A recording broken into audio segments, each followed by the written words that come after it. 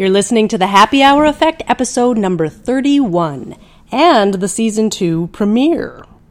Now, if you are somebody who has ever had something bad happen in your life at any time, keep listening, because this episode and this entire season is all about your rise.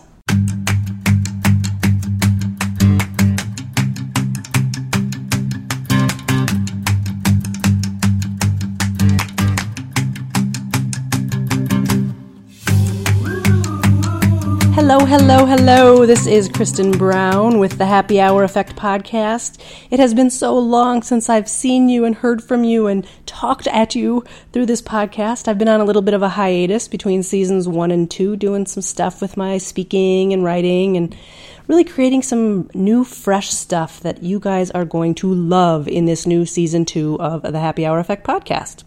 So if you're just joining me and you have never listened to the Happy Hour Effect before, I'm just going to give you a quick reminder of who I am, quick little update. So I'm Kristen Brown. I'm a professional speaker. I'm a 2-time best-selling author, and I help corporate teams and individuals really just love their work and life again, so that you get out of the bed in the morning and you actually want to go to work and do a really great job while you're there and come home and thrive just like you do at work. So really, it's about taking control, reducing your stress, having the right goals, and really setting that all up so it fits your lifestyle, your dream for the vision that you have for yourself and your loved ones.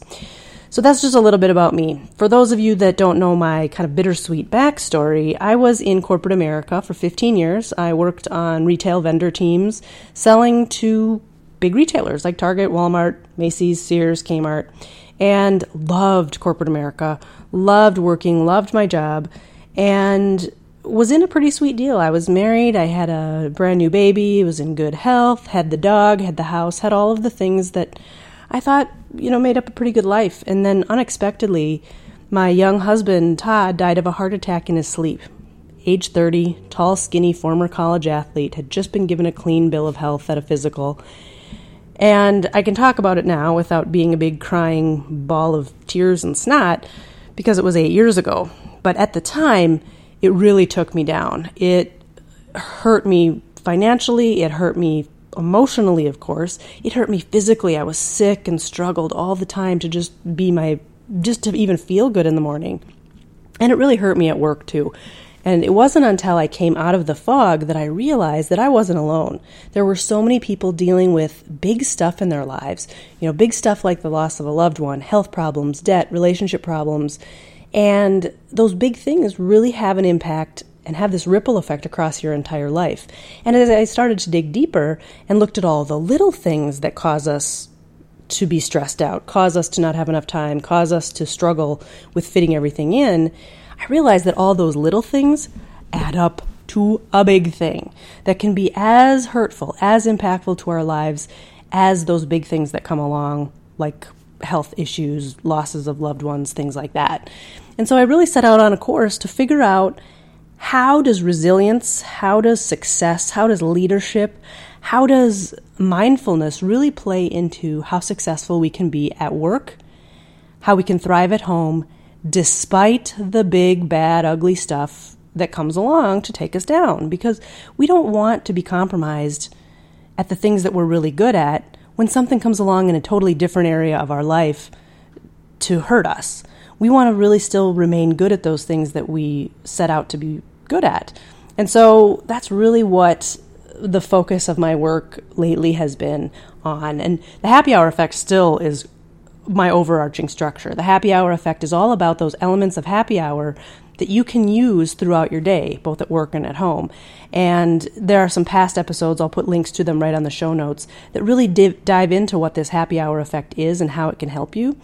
Because, when you leave work and you go to happy hour or you just go home, you actually have some physical, mental, emotional shifts that happen unrelated to alcohol and booze and cocktails and all of that stuff that are really more about your presence, the people that you're with, the peace that you carry, the productivity and goals that you talk about while you're there, and your passions. So it is those 5 things that I just mentioned. You can go listen to some past episodes. Again, I'll share those in the show notes. And if you want more about this episode and anything that I share, you can just go to happyhoureffect.com, click on podcast, and this is episode number 31. And all of the links, everything that I talk about, a little overview of the show will be listed there.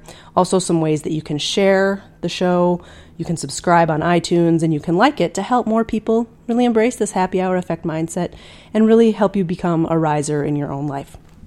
So let's dig in, because a lot of people come to me after they've heard me on stage or after they've read my books or after I meet them just out in public. And the most common thing that I hear is that people just can't juggle everything that we have to do today. There's technology, there's meetings, there's bosses, there's kid stuff, there's personal relationships, there's money decisions, there's errands, there's me time. And how do we even begin to start to think about our future stuff, our goals? I mean, do we even have time to plan for that? Most people say that they really don't. They may say, yeah, I want to save money and have enough for retirement, and I want to be healthy, I want my kids to be healthy.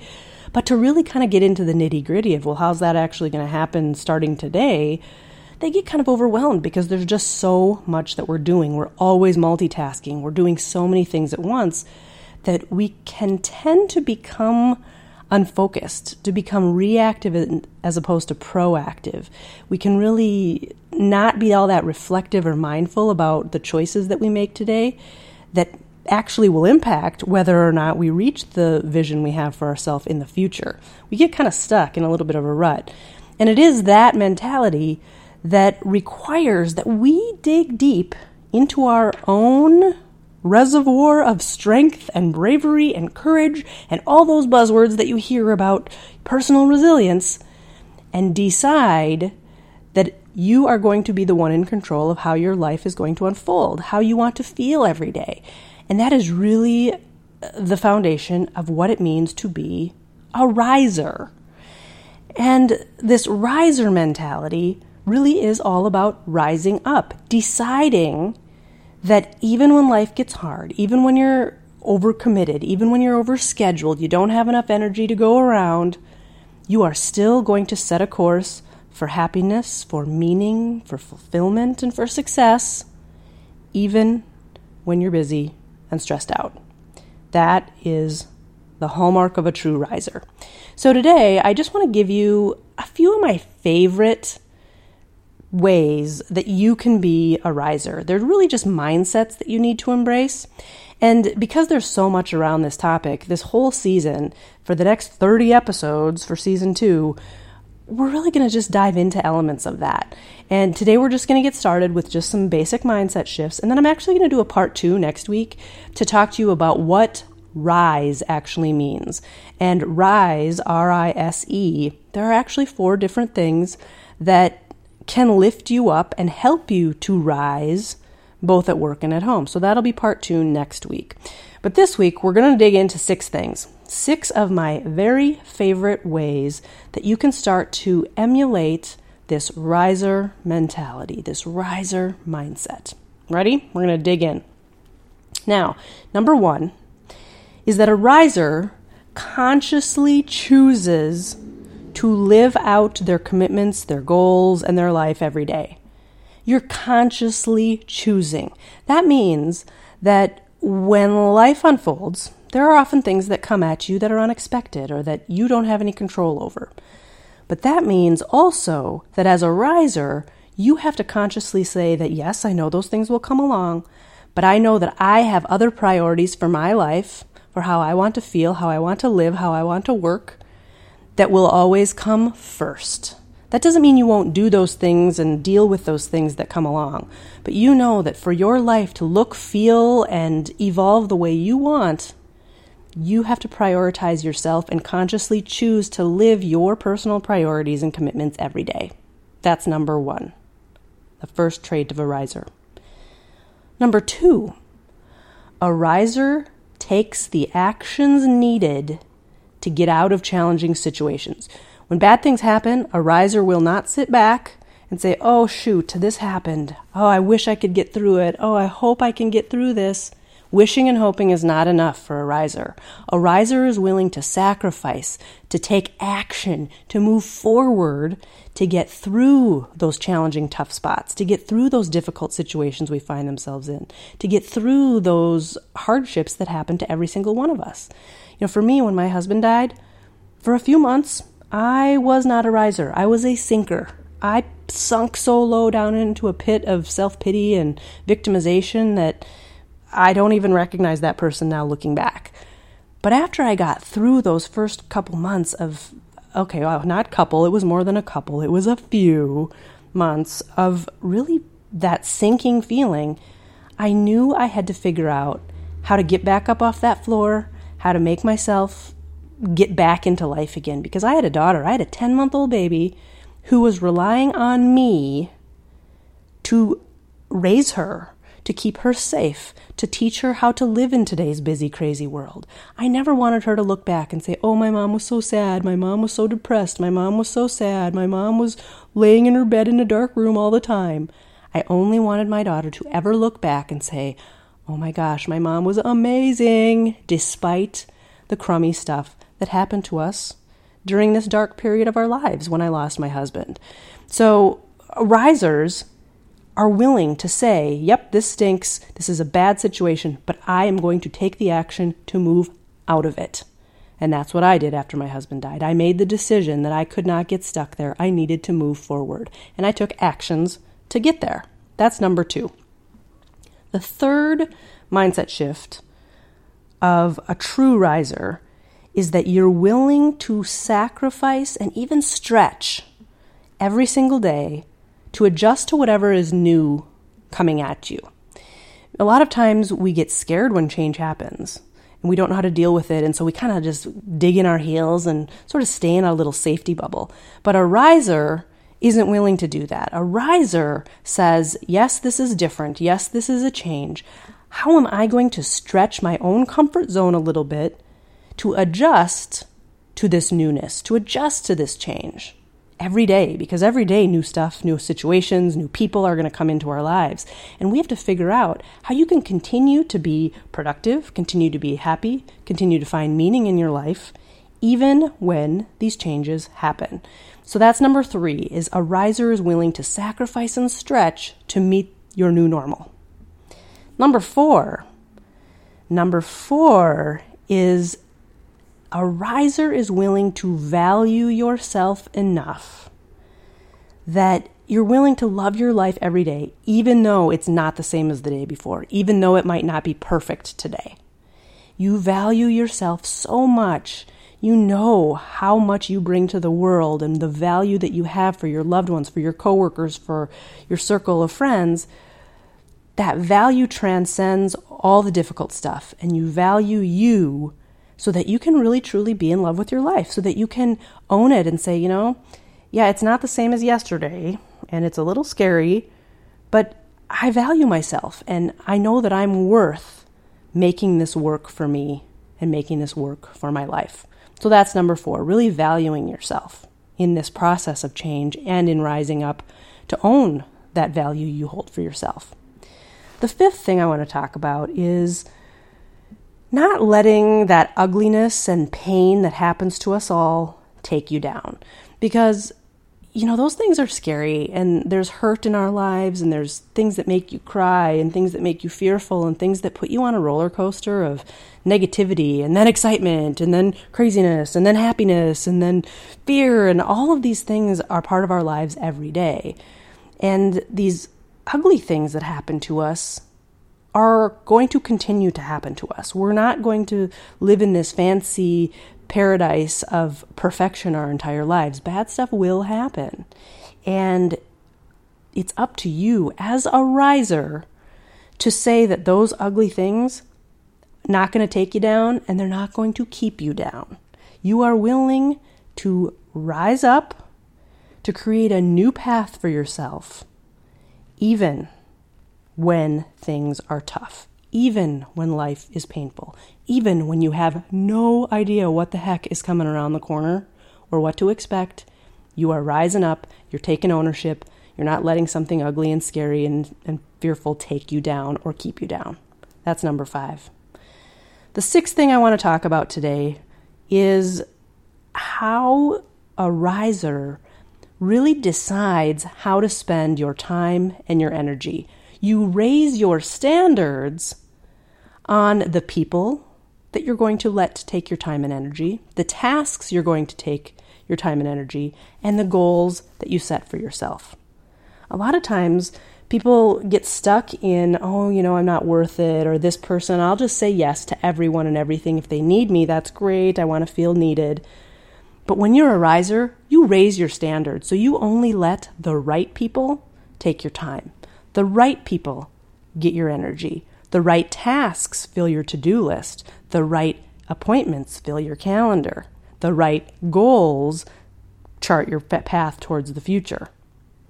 Risers really have that nailed down, that they have a threshold of things that they're willing to accept and the things that they're not willing to accept to fill their life up with. And this goes both at work and at home. Because at work, we do have job descriptions, right? But the way you fulfill on those job descriptions can really impact how effective and successful you are on the job as well. So you also have to be a riser and raise your standards at work in how you go about fulfilling those tasks that fill up your day. So those are 6 mindset shifts of a riser. There are more. There are many, many more that we're going to talk about throughout the next 30 episodes, throughout this whole season 2. But those are 6 of my favorite that really can get you thinking bigger about what it takes to really say, my life is mine. I have one life. I want to live it the way that I choose. My career is up to me. Who I spend my time with is up to me. Who I love is up to me. And all of those things play into this riser mentality that I want you to embrace, that I want you to rise up to over the course of the next several months.